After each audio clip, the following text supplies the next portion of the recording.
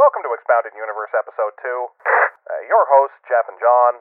The book, The Shadows of the Empire by Steve Perry. The year, 1996. Chapters 4 through 6. Let's go. Sir. Who gave that dog a crossbow and 2 bachelor's degrees? Calls everyone Cheezor. I don't know why. That's Vader, the world's greatest power top. Take a look at these meatbags. Welcome back to Expounded Universe. I'm your host, Jeff, joined as always by your host, John. John, how the hell are you this week? I'm all right, waiting for heat death to finally consume me. Man, you're just sounding so whiny to everyone who isn't in San Diego. It's like 81 right now, but that's not doom. No, Like, but airplanes can still take off. yeah, but like air conditioning doesn't exist here. You know, the people where it's like 100 degrees, they're in AC. Admittedly, I actually do own an air conditioner. It's out in my garage. I'll probably haul it out and set it up this weekend. I mean, admittedly, I have an air conditioner, it just doesn't work or do anything. It doesn't really seem to do much, no. No.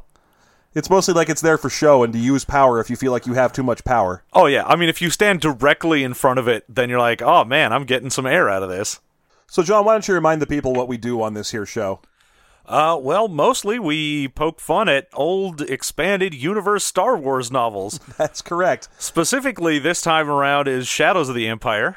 Yeah, Shadows of the Empire, written in 1996 by one Steve Perry, who we have done some research and determined that he is not, in fact, the lead singer of Journey. In fact, not. Yeah, there was a chance. There was a reasonable chance that that was the same Steve Perry. It's not an especially common I was name. really hoping that that would be the case. Yeah. Like, in his off time from doing Journey, he was like, you know what I'm all about? That Dash Rendar. Steve Perry, I don't remember him writing any other Star Wars novels. Like, a lot of them have written more than one, and you can kind of see because they tend to bring back their favorite NPC characters again. Oh, yeah. They've got that GMPC that they're like, well, this is my favorite. Yeah, it's like Timothy Zahn loved him some Thrawn. So he wrote 3 books about Thrawn, and then he retired from Expanded Universe Star Wars for like 11 years. And when he came back, it was because he had 2 books about Thrawn he needed to get out there. I gotta do it. I gotta get some more Thrawn in that piece. Yo, what you doing? You need some Thrawn in there? He's like the cranberry juice of the What are you making, a pasta? You want some Thrawn? Have a little Thrawn. You know, Thrawn is rich in antioxidants, maybe. Maybe. I don't know. Well, he's blue. He's definitely... That's something, right? Blue means he's low in Yeah, that's like blueberries, acai berries. They're all blue. It all makes sense now. That's what it is. He's an acai berry. Yeah. That's his whole species. I would not put it past Star Wars to make a race called the acai. I'm pretty sure there was one before there was an acai berry. There you go. I mean, granted, there's been acai berries for like forever, and they only recently became a thing that Americans want to pay extra for in a smoothie. Yeah, they're like, oh, wait a minute, that's a berry I don't know about. Let me get you like $5 extra to put that up in my smoothie. So this is chapters 4 through 6 of Shadows of the Empire. We did chapters 1 through 3 last time. We did a little dramatis personae of all the characters that we were introduced to, and we should do a very quick recap of what's been going on in the Star Wars Shadows of the Empire universe. Yeah, we're still very early on. All that we've really had is we know that Prince Xizor is a new bad guy. He is apparently got the Emperor's ear. He is very important, the leader of the Black Sun Syndicate, a ridiculous crime syndicate that's very powerful. Yeah, they're very long-lasting as well, because the Black Sun ends up being a villain in that Star Wars The Old Republic MMO. Oh, yeah. So, Black Sun has been around ever. Yeah, it's been around for about 20,000 years. Yeah, no, there has apparently just always been a Black Sun. That or the Black Sun from Old Republic died off, and then when they were making a new syndicate, they're like, oh, dude, you remember Black Sun was a thing that existed? It'd be like someone making a group and calling themselves the Templars now. But the Templars still exist, John. They're waiting for the apocalypse so they can crawl out of the woodwork and help us fight zombies. Don't you know? That's what it is. England is waiting for the bomb to drop so they can all turn into knights and ladies. That is all they are doing. Like, if you go into any British person's closet, they have got a suit of armor at the ready with that big red cross, and they're like, "Ooh, just give me an excuse." Oh man, if society ever breaks down even a little bit, I'm going to start killing dudes because of justice. Oop, did society break down a bit? I wonder if Brexit's going to be big enough to haul the Templars out of hiding. Oh, hell yeah. Brexit's going to happen, and then you're going to have some, like, nerdlinger shopkeeper just come out and be like, "Finally, my time has come." We're meeting in my basement. It's the Templars. Oh, wait, I'm sorry. I believe we're the Rosicrucians. Aw, damn, wrong basement. I heard there would be punch and pie. Yeah, no, the Templars are meeting in Scotland. The Rosicrucians are in England. That makes sense. So, Shizor's a big, annoying, 7-foot-tall lizard sex god man with a talking chair that can't pronounce his name. He also has a sex assassin droid we met named Guri, very briefly. Yep, and other than that, just very briefly, Luke and Leia and Lando and Chewie are all on Tatooine. Luke is making a crystal for a lightsaber, and Leia and Lando are trying to find information to see if they can rescue Han. Yes, they are trying to find the location of Captain Boba Fett, and therefore his prisoner, Han Solo. Yes. They've already thought that they have tracked down Boba Fett's ship to a mysterious gas giant in the Outer Rim known as Jar, but they haven't got confirmation on that yet. They are awaiting that confirmation from one Dash Rendar. Yeah. I believe it's short for Dashel. Yeah. It's Dashington. Yeah, Dashington Rendarison. Dashington Rendar's Rendar. Rendar's Rendar, yeah. That's his name. Rendarson. The Rendarsonson. Yeah. Dashington Rendarsonson. That's his full name. Yeah. He doesn't show up very often in the video game. Not a lot, no. He's kind of a lord fellow, though. Yeah. So that's where we're going to be rejoining our characters as we go into Chapter 4 of Shadows of the Empire. I'm sorry. This entire episode, of course, is titled Shizor Lovely, I believe. Yeah, Shizor Lovely. Yeah, we're going to be doing titles for each one of these that we determine over the course of each episode. Shizor High. Shizor High. High above me. Shizor Lovely. So, Chapter 4. What's going on at the beginning of this chapter? If I remember correctly, this is Leia and the Landspeeder approaching Obi-Wan's old house because Luke's in there, and they need to go tell him some stuff about space. Space is happening, Luke. I didn't know if you knew this, but space, there's a lot of shit happening all the time. The good word about space. You know that, like, crazy shit happens here? There's, like, ships zipping around up there and stuff. It's crazy. You should get up there. I mean, even without ships, there's, like, asteroids and comets and stuff. It's Big crazy. Weird worms, like, with Minox living in them.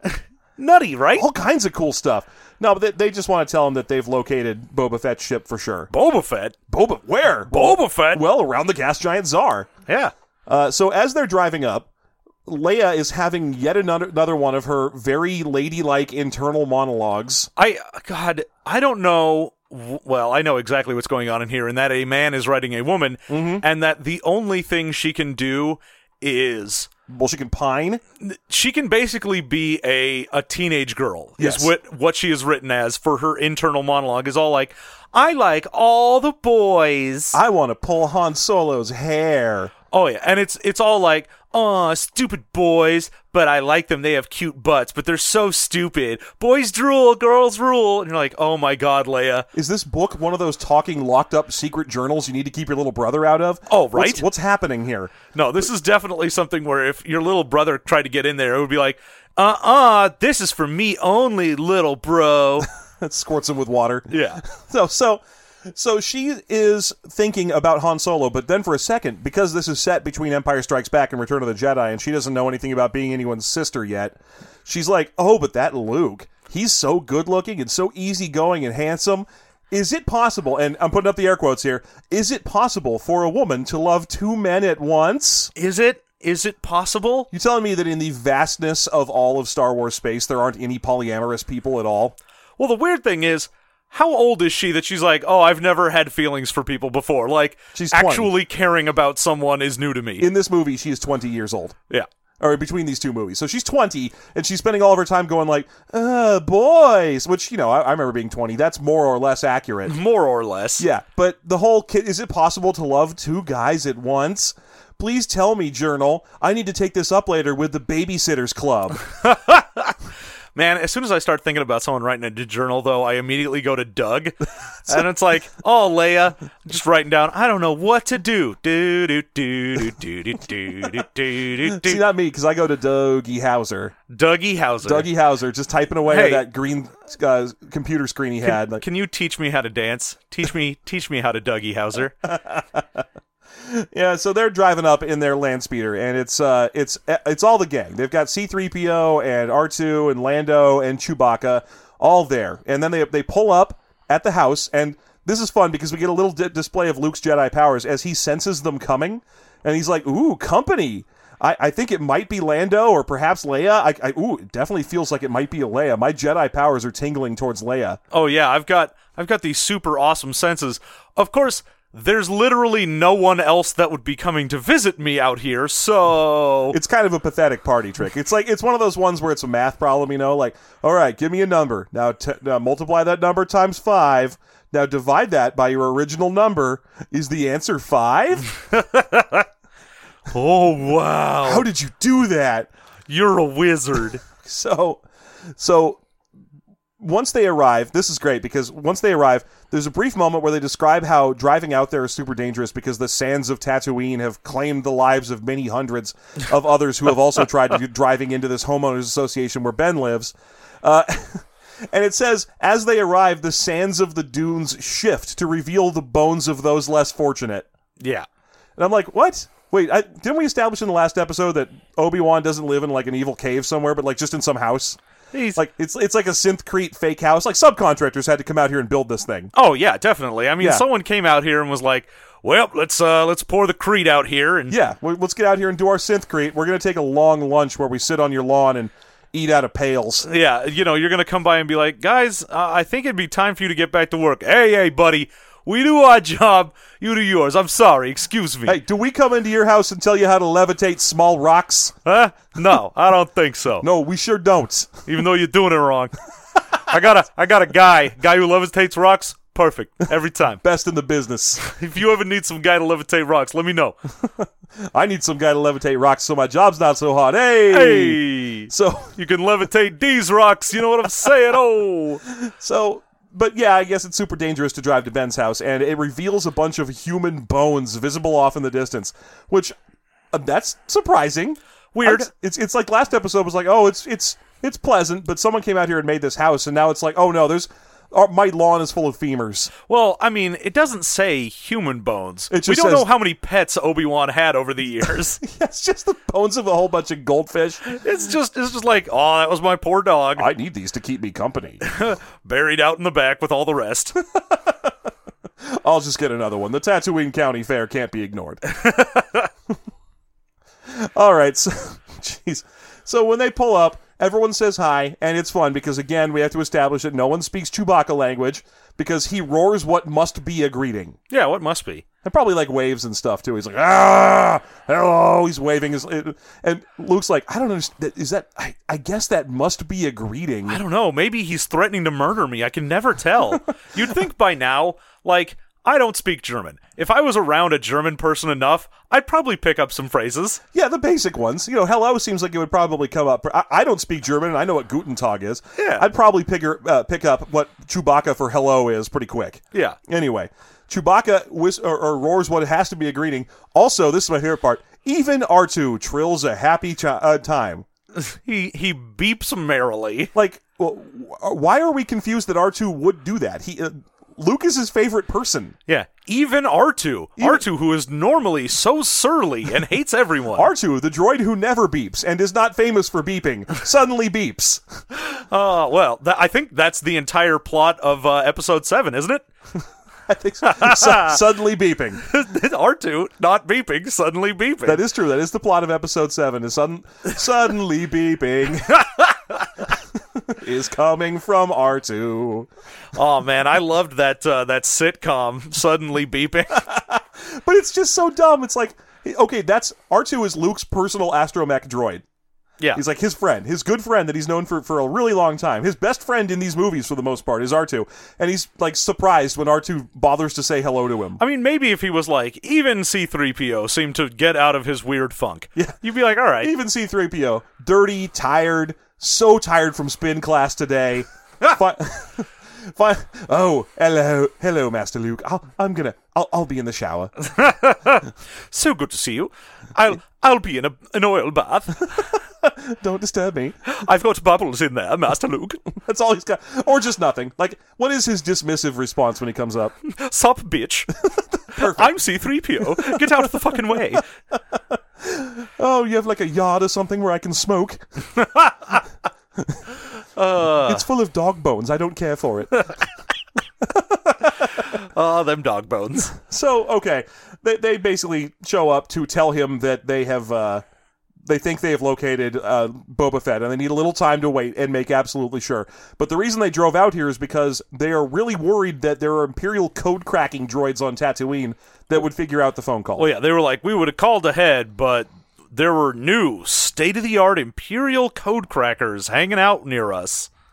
Another thing that happens here is that all of the... This is an author insert where he says that everyone really liked Luke when they got here. Everyone just seemed to like Luke so much. He's so charismatic. He's so natural and attractive. It's the actual line in the book is Luke is easygoing and easy to like because he's so natural and attractive.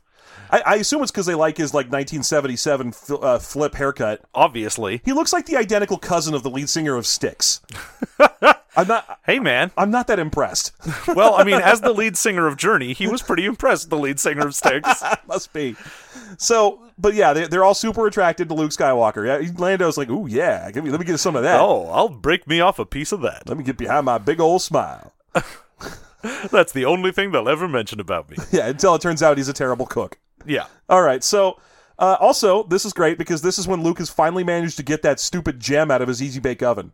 Yep. Oh, actually, I'm sorry, that comes up in Chapter 5. Yeah. Right now, it's still just burbling happily away, making him a little lightsaber crystal. I'm like, oh, I smell something burning. What's going on in there? It smells like perhaps you are making a simple stew. Yeah, that's what crystals smell like That's the when description. hot. Leia comes in, she's like, oh, it smells warm and inviting. Smells like something's cooking. Maybe a simple stew? Yeah, you know when you put a crystal in the oven and then you're like, oh man, it smells like some beef stew up in here. I think she's just being a little classist against Luke here. She's like, ew, stupid farm boy. Any smell coming out of your house is probably some sort of peasant food. What are you making, some hardtack there? Oh, thank you. I filled up on gruel at the cantina. What is this, pork leavings? No, I'm okay. I know you think you need to cook big for guests, but I do not want any eyeballs. Thank you. That's all it is. She's just being classist against her poor ass brother. All right. So, meanwhile, Shizor. At Shizor's. Meanwhile, Shizor is having a gang member meeting with his top-ranking gang member nephews, because nephew is the Taiwanese, which is the language of these guys, or of the organization, the Black Sun organization. Vigos. His Vigos. His Vigos. I actually of these Carpathians. I had Vigo and the Carpathians listed for who they are, yeah. But his Vigos, which means his nephews, because again, it's just a big old space mafia. Yeah, the leader is the uncle, and all of the lieutenants are cousins. Yes, so all these cousins or nephews or whatever are going to be coming over to give him their weekly reports on what's going on with their space crimes. Tell me about all of your space criminals. So this gets us about another 2 pages of Shizor rambly, I'm the best monologuing. In this case, he's pointing out that he knows that there is a spy among his Vigos, and that although 9 of them are coming, only 8 of them will be leaving, for to contend with Shizor is to lose, because Shizor is the very best, and everyone else drools, and don't read my journal. Man, every time it comes back to Shizor, it just makes me hate him more and more. I mean, he is the villain. No, and not in the way that's like... Not a Joffrey Baratheon way. Man, I hate this villain. It's just, God, you are tiresome. Every time he's like... Oh, well, let me explain to you, in my own inner monologue, which one of these people did it. It's basically like reading the world's shittiest Poirot monologue. Yeah, pretty much. Except it's all in his head. He already knows who did it, and he's just going through the list of things. It even says he likes to do this sometimes. He likes to take things he knows the answer to and then solve it. Yeah. He's like, oh, I already know what it is empirically. I want to go through and solve it just so I can do my logic puzzles. That's deeply unimpressive. I already know who brought the blueberry pie, but if Jim came in a red car and the person in the green car brought a purple pie, then you're like, oh, God, no. I don't care that this edition of the Times crossword puzzle is already complete. I'm smart enough to pretend the letters aren't there. Oh, 7 across is Borgnine. I didn't even need a hint. Yeah, just a bunch of fuck you, buddy, basically. So let's go through Vigo and the Carpathian, shall we? Let's talk about each one of these guys to the degree that we can. The best list of dudes. We start with Lone, the Twi'lek. So we all know Twi'leks. That's a pretty obvious Star Wars race. That's Bib Fortuna and that dancer. And all the Twi'leks. If you know anything about Star Wars, you know about Twi'leks. Twi'leks. They're somehow, from Bib Fortuna, a sawtoothed, white, pale, like British sausage-looking gross monster with neck dangles. He looks like a weird albino half snake. Well, he's got like turkey-style neck gibbles too. It's not enough that he's got the leku, which is what the word for their head tails is, but also he's got like little giblets coming down off his neck and spilling over his collar and stuff. Oh yeah, man. Somehow this guy inspired an entire race that's supposed to be like the Star Wars sexy dancer race. Yeah, that's what they are. They're the sex dancers. Yeah. So this is Lone the Twi'lek. He is kind of wimpy and not all that impressed, and so he's definitely not the one who would betray Shizor. Also, 100% super racist against them because Shizor's like, their entire race is known as being cowardly wimps. Oh, he would never go against the mighty Shizor. That's why I put one in power, because I needed a cowardly wimp to run my spice trade. Yeah, I needed some little chumpo that's a pushover to be on my highest level of the council. Later on, I'll sleep with his girlfriend. Cuck. Yeah, so, Lone actually does get a brief bit of dialogue where he's asked how he's doing, and he reports some numbers that are straight up just ridiculous. He's like, what's your weekly report? Well, sir, the spice trade is up 21%. Yeah. It's like, what? That is ridiculous. How did it go up that high in that short of a time? What are you doing there? Oh, yeah. No, everything that he was asked about, except for the slave trade, which is down. Because of the Empire being kicked out of his region. Yeah, because the rebellion is super big on not slaves. So everything else, though, is at least up by like 8%. All of his stuff, everything. Yes, and he's reporting it nervously, like he's worried that this isn't good enough. These impossible numbers. I think it's just because the author, Perry, was like, well, if he said he was up 0.06% in spice trade in this one part of his sector, that wouldn't be that impressive to Shizor. So instead, he needs to grow his brand by 20% every week forever. Yeah, well, it 100% would not surprise me if that was a thing. Was like, Shizor demands that all of your profits go up by 10% every time we meet, or you will be killed. Yeah. So that's Lone, the Twi'lek. The next one we get that actually gets a little description is Sprax the Nalroni. Aw, Sprax. Now, Sprax is described as graying in his fur, although he has been dyeing it for vanity's sake. If you're wondering what that means by fur, like, he's an Nalroni, he's not a Wookiee or nothing. Well, he's got these boots. Well, okay, here's the deal. With the fur. He's got furred boots, yes. Yeah. No, did you look up Nalroni at all? No. Nalroni are dog people. They are straight up, they look like dog. They look like hounds, particularly. Aw, science dog. So he's a science dog. So I looked this up. There aren't any of these guys in the movie. He is straight up an anthro puppy. Nice. Yeah, like just a dog. Man, and I was just thinking, dude, Sprax sounds like he's such a good boy. He is completely a very good boy, yes. Yeah. He's getting a little old, but you know what? Old Nalroni need love too. Yes, they do. Oh, Sprax. Oh, good thing Sprax isn't the guy who needs to get killed here, because I would be real sad. Someone take Sprax out behind the house. It's okay. We're just taking Sprax to a farm upstate. He's going to have so much room to run around and do crimes. So that's Sprax the Nalroni, and then you've got Vecker the Quarren. Quarren actually do show up in both the prequels and the original trilogy. They are squid heads, according to their description in the like for their action figure and in the costuming sheet and so on. They're wearing big robes, and they have heads that look like illithid heads, basically like they have 4 tentacles dangling down on the face, and they have wings on the side of their head, kind of. Okay. So they're actual in the movie type monsters.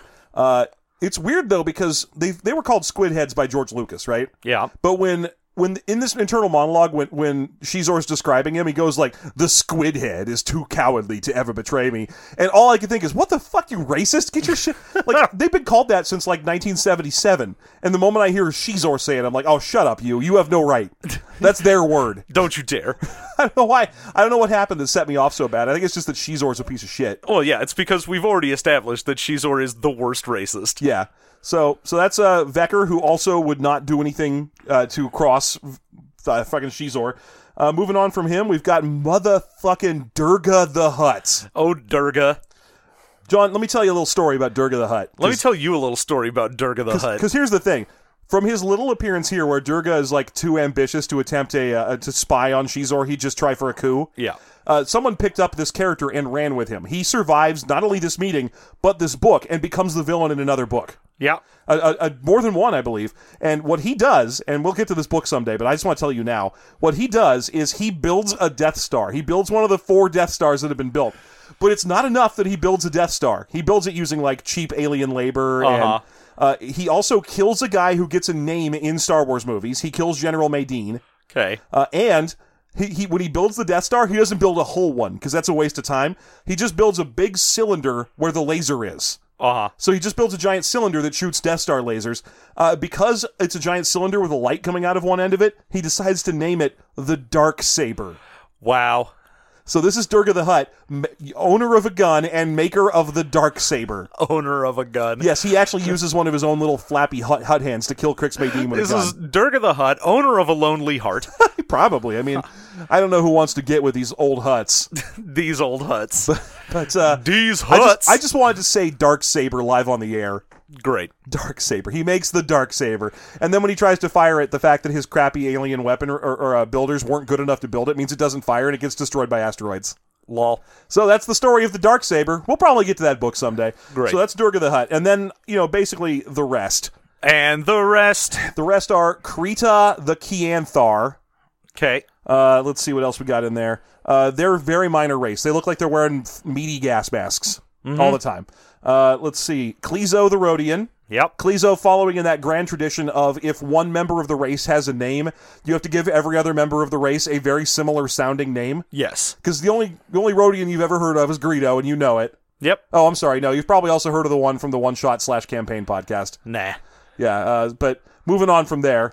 So Kleezo, just like Greedo, I guess they all end with O's. That's Yeah. So Kleezo the Rhodian, Wumdi the Yeti. Wumdi the Yeti. Wumdi the Yeti. The Yeti are, the ETTI Yeti are straight up blue humans.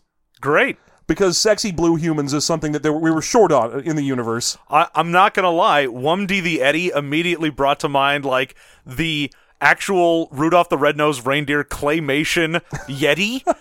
I was just like, oh yeah, that's it. It's the Abominable Snowman, and he's just sitting there like, Mrr. To me, it just makes me think about how a lot of these names are alliterative or rhyming. Like, you've got Krita, the Kianthar, and Wumdi, the Yeti, and Chumba, the Wumba, Mott, the Hoople, Bobus, the Wobus, Cage, the Elephant, Portugal, the Man. I mean, ultimately, there is one of these that's a human, and his name is Green. And I was really hoping his name would be Newman. Green the Newman. Newman, the human. Oh, Newman the human. That's what it should have been. I mean, there's one more in there besides Movis the Sluvis and Chumba the Wumba. There's also Parit the Mon Calamari. Oh, good. There's so a Mon Cal. That's the 9. And then Green the human.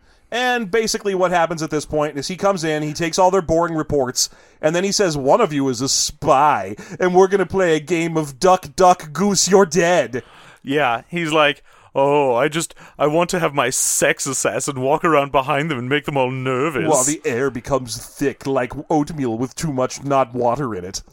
Too much not water I tried to fix it on the way, okay? I had to patch a bad start.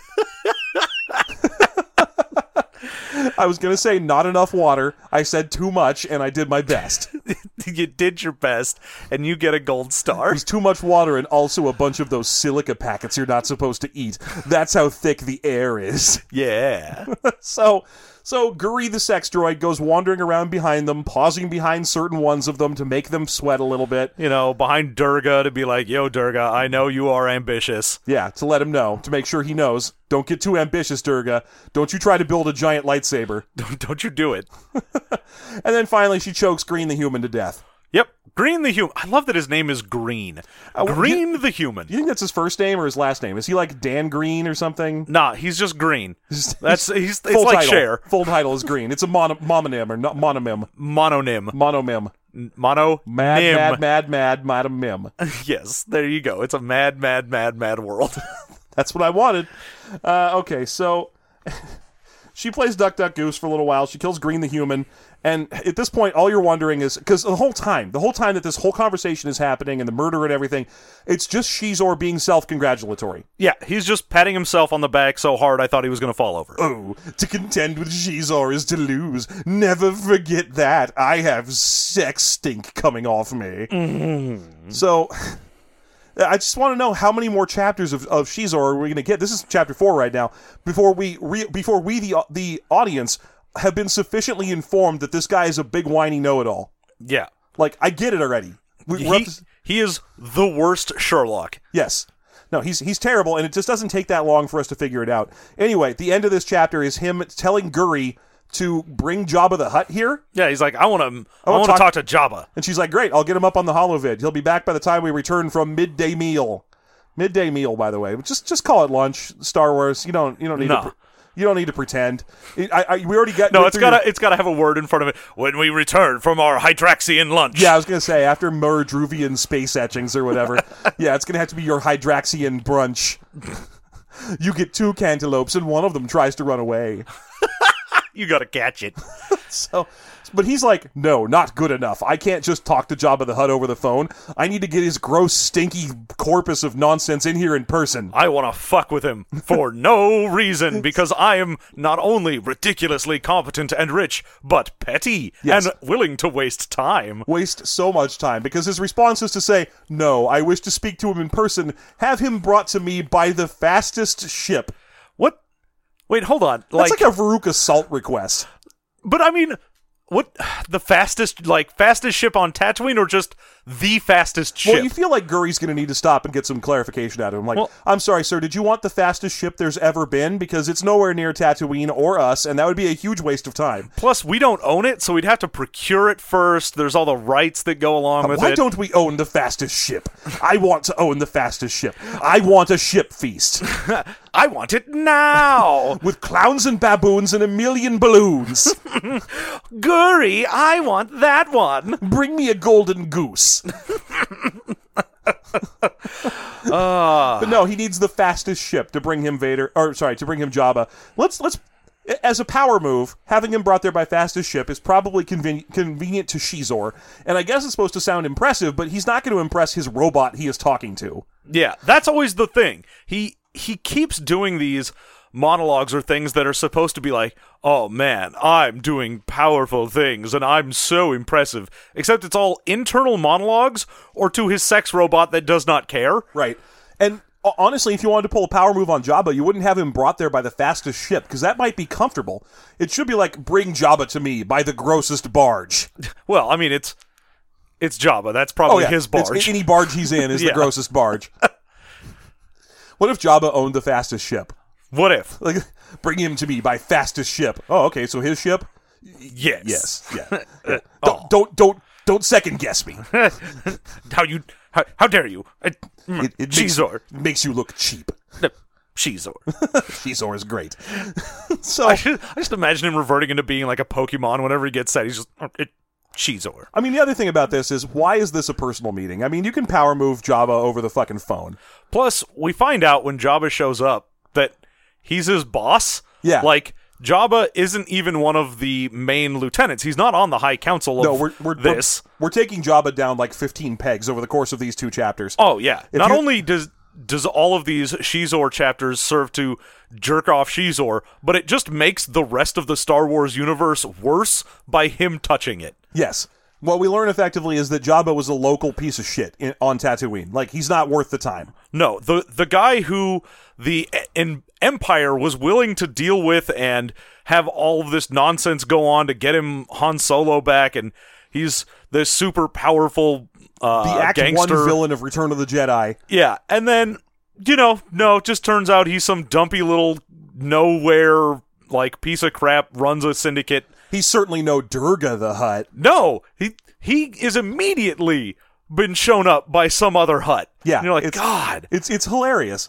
But also, why do you all this like? Oh, bring him to me by hyperdrive is like, that's super wasteful. You're like some sort of ruthless perfectionist super manager. Call him on the phone and make your vague threats at him from there. What is this, fucking Smallville? You don't need to drive to his house to say 20 seconds about how you like him.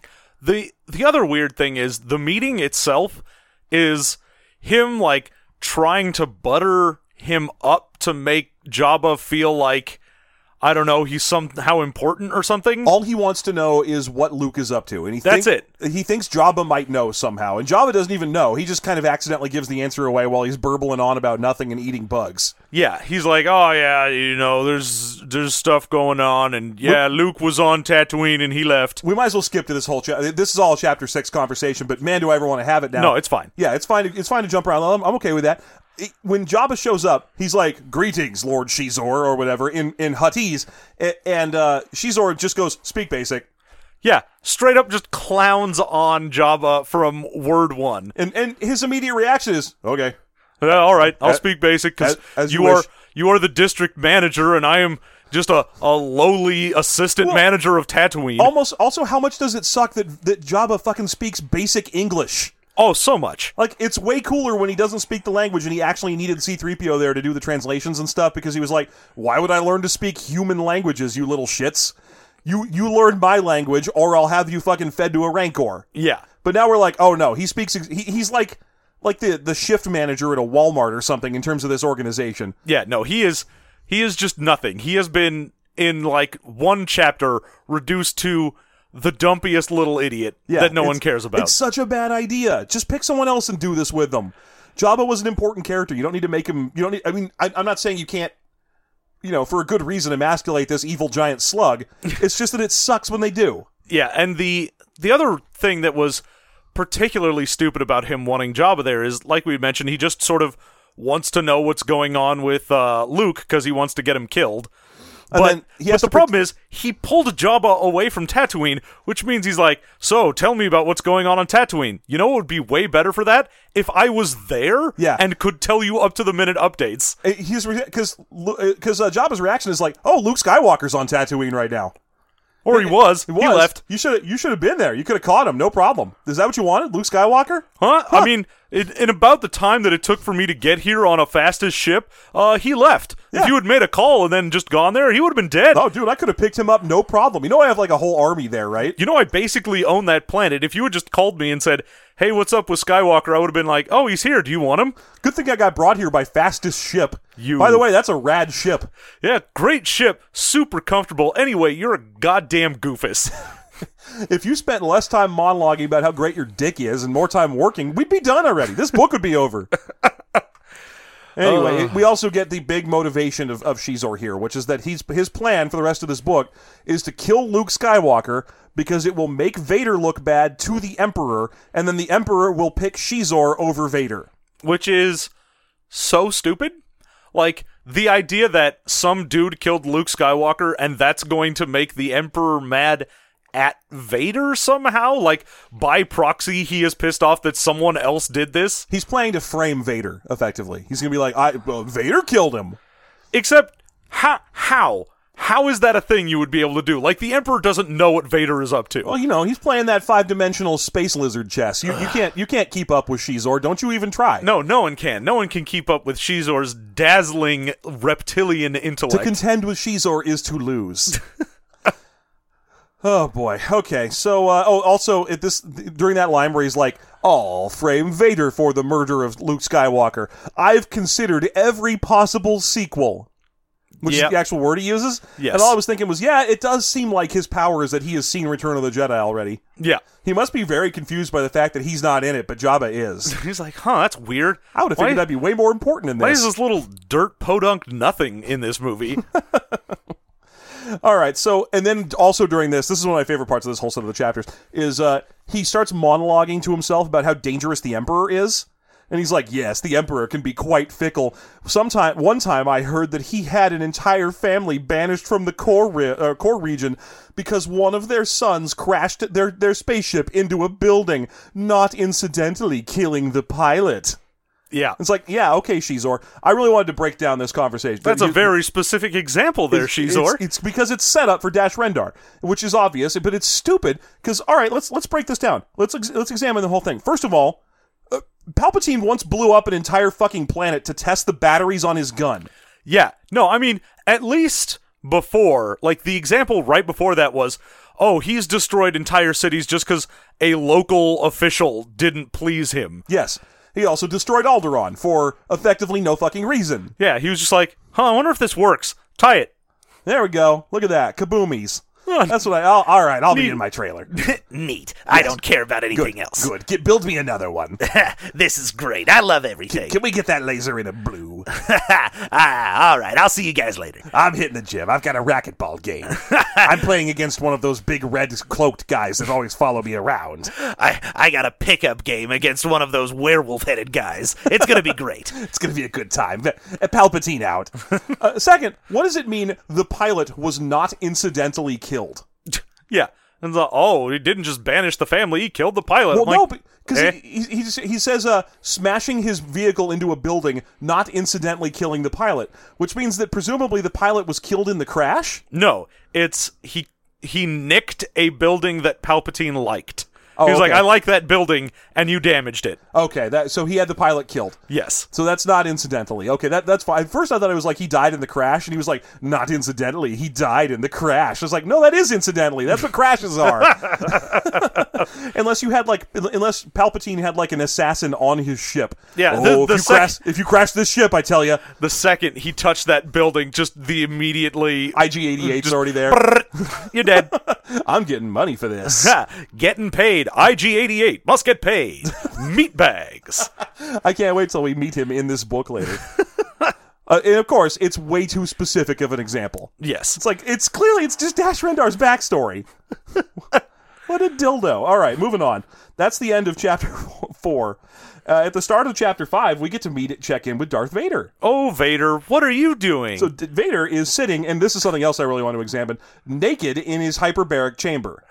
So here's the question I have for you, John. Yes. As a Star Wars expert and auteur. Yeah, obviously. How naked can Vader get? How naked does Vader get? How actually naked can Vader be? Like, can he get all the way naked, or is it a situation where there's some parts of that thing that don't come off? Well, I mean, I got to imagine that there's bits of that armor that are essential. Like, I think that little plate he's got in the front with the little beepy boopies. Yeah, he's got kind of a primitive Pong setup now, where it kind of just welded to his chest. Yeah, we thinking that goes down into his meat. I'm thinking that's like part of the pacemaker he's got. Yeah.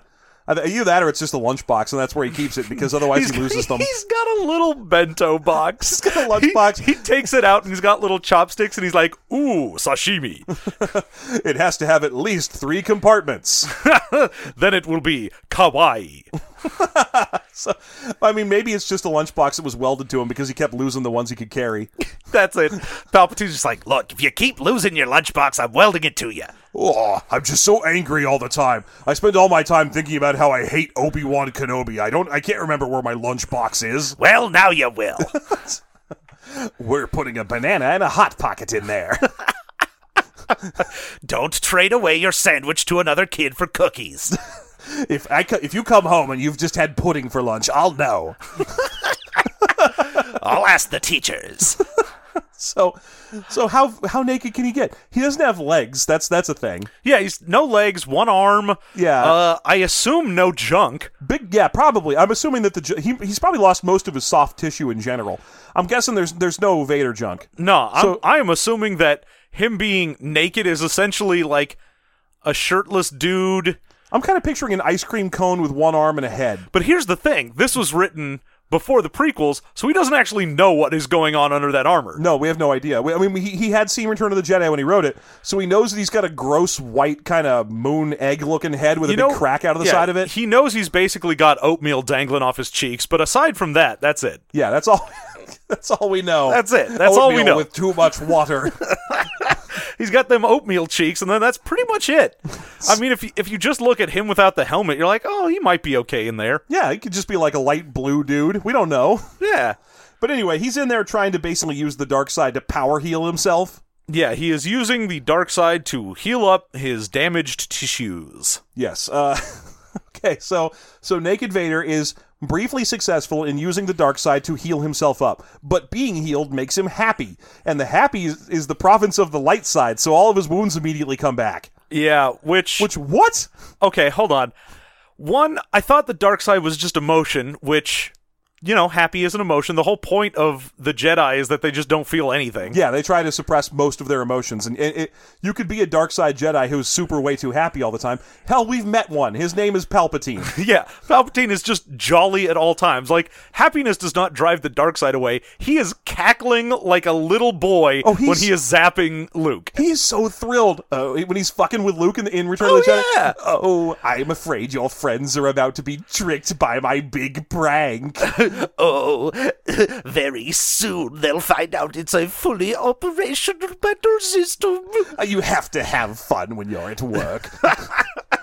That's what keeps it from being a job. Pretty soon, Ashton Kutcher will jump out and tell them that they have been punked. Don't take it home with you, Darth Vader. You're only a Darth from 9 to 5. I swear, Palpatine is a happy, friendly old evil Jedi. He's like the Joe Biden of the dark side. My God, I imagine that Palpatine is just hanging around in whatever he has, his, like, super bachelor pad, just drinking cognac and having a good old time. Oh, yeah. No, he is the sort of dude who's, like, shows up at local plays and stuff, and he's like, I just like to get out. I just want to see some of the local color. He's just sitting there. He's sitting there watching something on TV and, like, elbows one of the red guys. He's like, aha, did you see that? Aha, that's great. I love this show. Palpatine's one of those guys that shows up to street fairs with a sun conure on one shoulder. I guarantee you he has owned more than one boa constrictor. I just love these things. They give off such a great positive energy. I'm really getting into feng shui. There's a lot of poison arrows in here. No, literally poison arrows. I'm at work. But also that means that a Jedi who is simply in a lot of pain could be suddenly very weak to the dark side. Like a Jedi with a bad sunburn could kill someone and be like, whoop, dark side, sorry Whoops, guys. daisies, I need to hold get on." some aloe on that. oh man, I was real sad for a moment there, and I just murdered people. My bad. But it's fine. I'm switching back over now. Everything's going to be okay. I mean, that was basically the entire point of Yoda talking about what leads to the dark side. He's just like, look, if you have any emotion at all, it doesn't matter. You're going to go to the dark side because that's all it is. Yeah. So meanwhile, Luke is playing with his Easy Bake gem that he got out of his box. So his little lightsaber crystal comes out rough and unfinished, and he needs to now also be a gem cutter in addition to a smelter in order to get this thing ready to be in a lightsaber. Yeah, man. So there's a scene of him flaking chunks of it off with a chisel, and the whole time him going, oh, if I break this, I have to make another one. Oh, no. Can I tell you, the first thought that came to my mind is, why aren't you already making another one? Right? These are crystals that can power a lightsaber, and you're just like, no, I'm going to make one, and that's good, and if I fuck it up, I'll just go back to the process of making a different one. It'll take like 48 hours to a month to make another one, but you know what? I'll wait till I fail. Yeah. Even though I've got the little machine that cooks them, and also, they're made out of cheap salt and shit like that. So there's nothing stopping me from making another one. It's like this guy has never dealt with the craft cycles in an MMO. It's like, No it's like this cooldowns. guy has no idea that he's in an RPG Yeah. and that he needed to get both smelting and gem cutting as different skills. Don't leave anything off cooldown, bro. You start that machine up again. Dude, it doesn't matter. You just hit that button. You're wasting a transmute. All right, so Shizor meets Jabba. We went through that. Let's see. Now they finally left Tatooine. Luke, Leia, and Han have left Tatooine, and they're on their way to the gas giant Jar. Yeah, they contacted Rogue Squadron Yeah, because Wedge Wedge Antilles. Antilles is in charge of it. And apparently, and they go over this, Rogue Squadron will just drop whatever they are doing to help Luke out, no matter what stupid bullshit it is. Yeah, and Leia explains it, which is great. They're like, wait, can Rogue Squadron literally drop out of whatever campaign they're fighting in and just leave? Won't that lead to a lot of deaths of people or something? And she's like, oh, I don't know. The Rebellion's got a loose structure or something. Leave me alone. I'm thinking about boys. Look, I just want that D, okay? So they're going to meet Wedge. They have to fly there in the Falcon, and of course we need to get a reprise of the space chess between 3PO and Chewbacca. Yeah. Except this time 3PO has learned all of Chewbacca's tricks, or I think more likely it's just that he spent the entire last movie torn to shreds. That he doesn't care if someone tears his arm off again. Oh, yeah, he's like, oh, I just realized you can tear my arms off, and I don't care. Go fuck yourself, I don't give a Wookie. shit. All he says is, if you tear my arms off, I just won't play with you anymore. Which, this is kind of a weird thing, though. Why is Chewbacca so aggressive about space chess? I have to assume he's bluffing, right? Oh, yeah. I mean, it's Wookiee bluff. It's just Wookiee bluff. So far, all that guy has done is roar, cook, fix the airplane, generally be sort of a cool dude. And want some dangle ham. He hasn't fallen for the dangle ham trap yet. Not yet. So we don't even know about the dangle ham trap here. But, I mean, if you're wondering about that, that's Return of the Jedi when he sees some meat and he's like, ooh, meat. I may be a starship engineer, but I'm not not made of above some stone. dangle ham. I'll eat a dangle ham. Hell yeah. Well, Brother. that's a delicacy.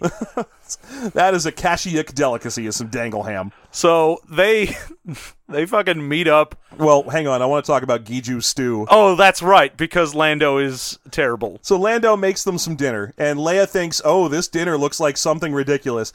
It's like, oh, it looks like melted boot plastic mixed with fertilizer and sprinkled with pond scum.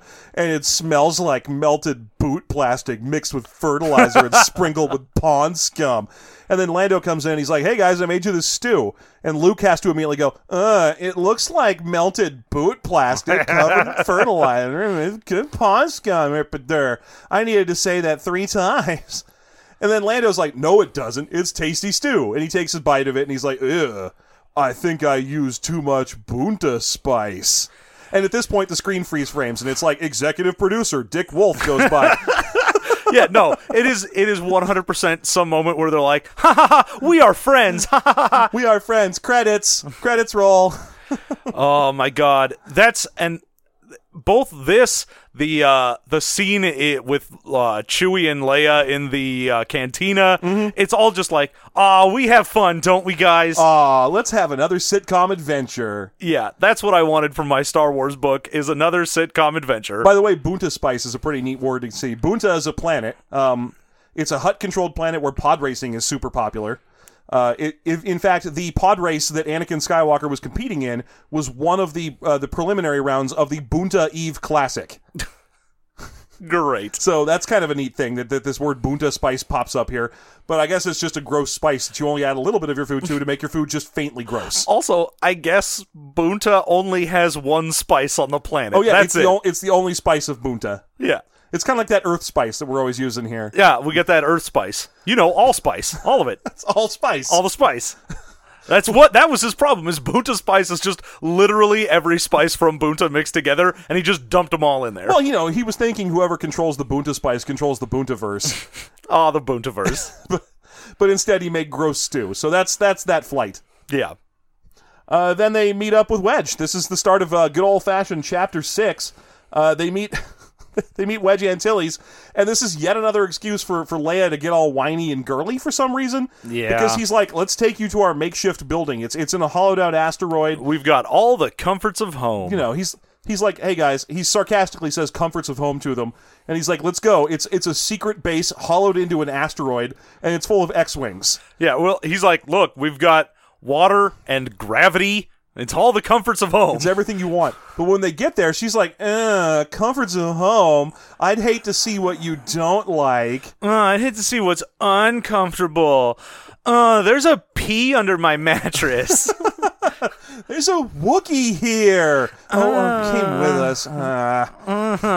Someone get this dog away from me. Like, why is she so fucking whiny in these books? The one time she whines in the movies at all, it's to make fun of Han's ship. And she's not whining about it. She's just making fun of Han. Yes. It's really just her being a flirty asshole because she knows that he is a flirty asshole. Yeah. The one time she ever's like this, when she's on Hoth, does she bitch about Hoth? No, she's never like, God, it's so cold here. Why do we have a base here? God, I want to be with my friends. Beach planet. She is no nonsense, take charge badass in the books.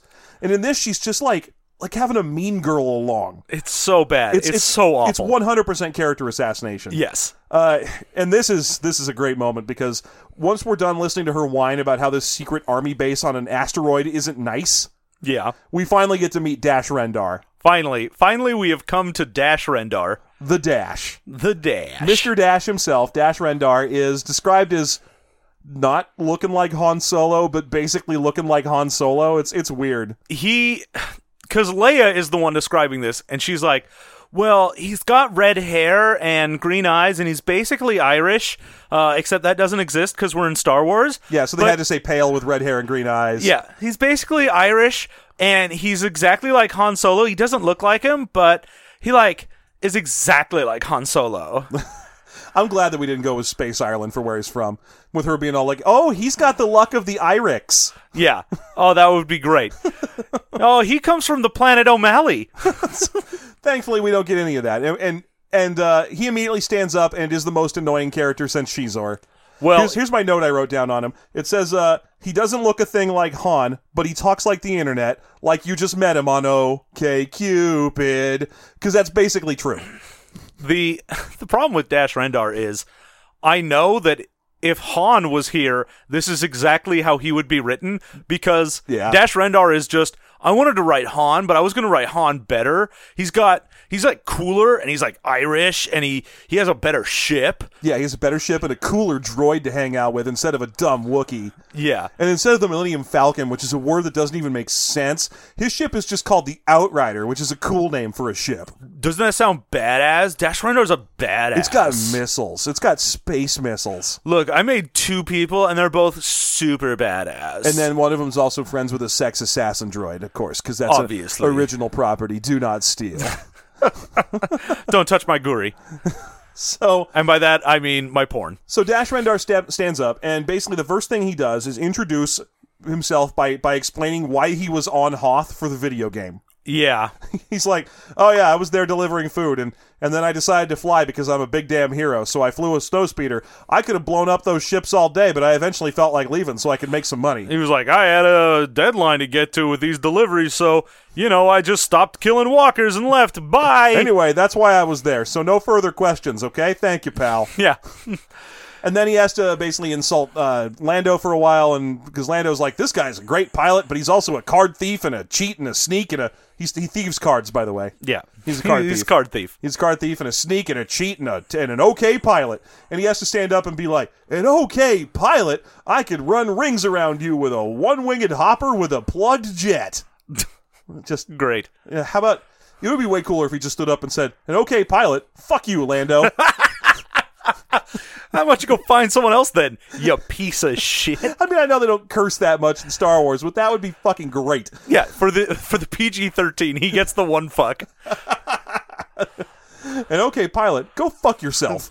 Fuck you, clown. That's all it is. Yeah.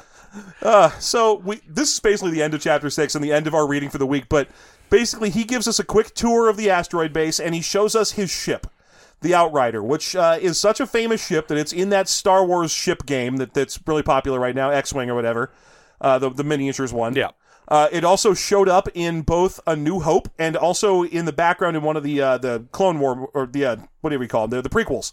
It shows up in A New Hope Special Edition, flying away from Tatooine as they arrive. Which is what they tell me, except all you can see is sort of, like, blue from the engines and a little piece sticking out, and you're like, there's no way. It could also be a B-Wing. That could honestly be anything. It doesn't matter. But it's supposed to be the Outrider. That's supposed to be, it's like a big famous known thing that the Outrider made its way into this movie. Meh. So the Outrider is described as basically the Millennium Falcon, but 10 times cooler. Yeah. It's like all new and shiny. It's like the Porsche of space cars. Oh, yeah. It's like, oh, I know Han got an old beater and souped it up, but I've got this cool new sports car. Yeah, and it prompts Leia to literally think the term, and it's italicized and it's in quotes. It's her thoughts going, "These men and their toys." All these boys, all they think about is fast cars. Why doesn't anyone notice my new haircut? And the people who do notice my haircut don't have a fast enough car. It's a conundrum, I tell you. I tells you as I tells you. All I want to do is watch the two of them race, and I'll get to wave a flag before they go, and I'll look all sexy doing it. I hate this Leia. I hate everyone in this. Like, the only one that I don't hate is basically Lando, and that's mostly because he is just there to be like, hello everyone, I'm Lando. I'm Lando Calrissian. I can't make stew. Anyway, that is it. Goodbye. I'll be in a different film when you need me. And we also get their plan for saving Han, which is to fight with Rogue Squadron against 100 TIE fighters. Yes, their plan is nearby on the gas giant, or not on the gas giant, but on one of the moons of the gas giant Tsar, Boba Fett has set down with Slave One, and they're pretty sure that Han is in that ship right now, and they can just go in there and get him and take him out. Meanwhile, in order to distract them so that no one notices the Millennium Falcon flying down to this moon and getting him, Rogue Squadron, along with Luke, will fly their X-Wings out and take on 2 Star Destroyers and 180 TIE Fighters. Yep. That's it. That's the plan. That's the big plan. That's their big plan. That was your whole plan. Get them. It's the whole plan.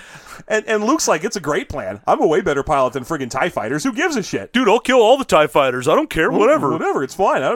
Look how natural and attractive I am. Oh, my God. And again, it's just every time we talk about anything, it's just Luke, character assassination. Now he's just like, fuck you, man. I'll do what I want. I'm going to kill 30 million TIE Fighters.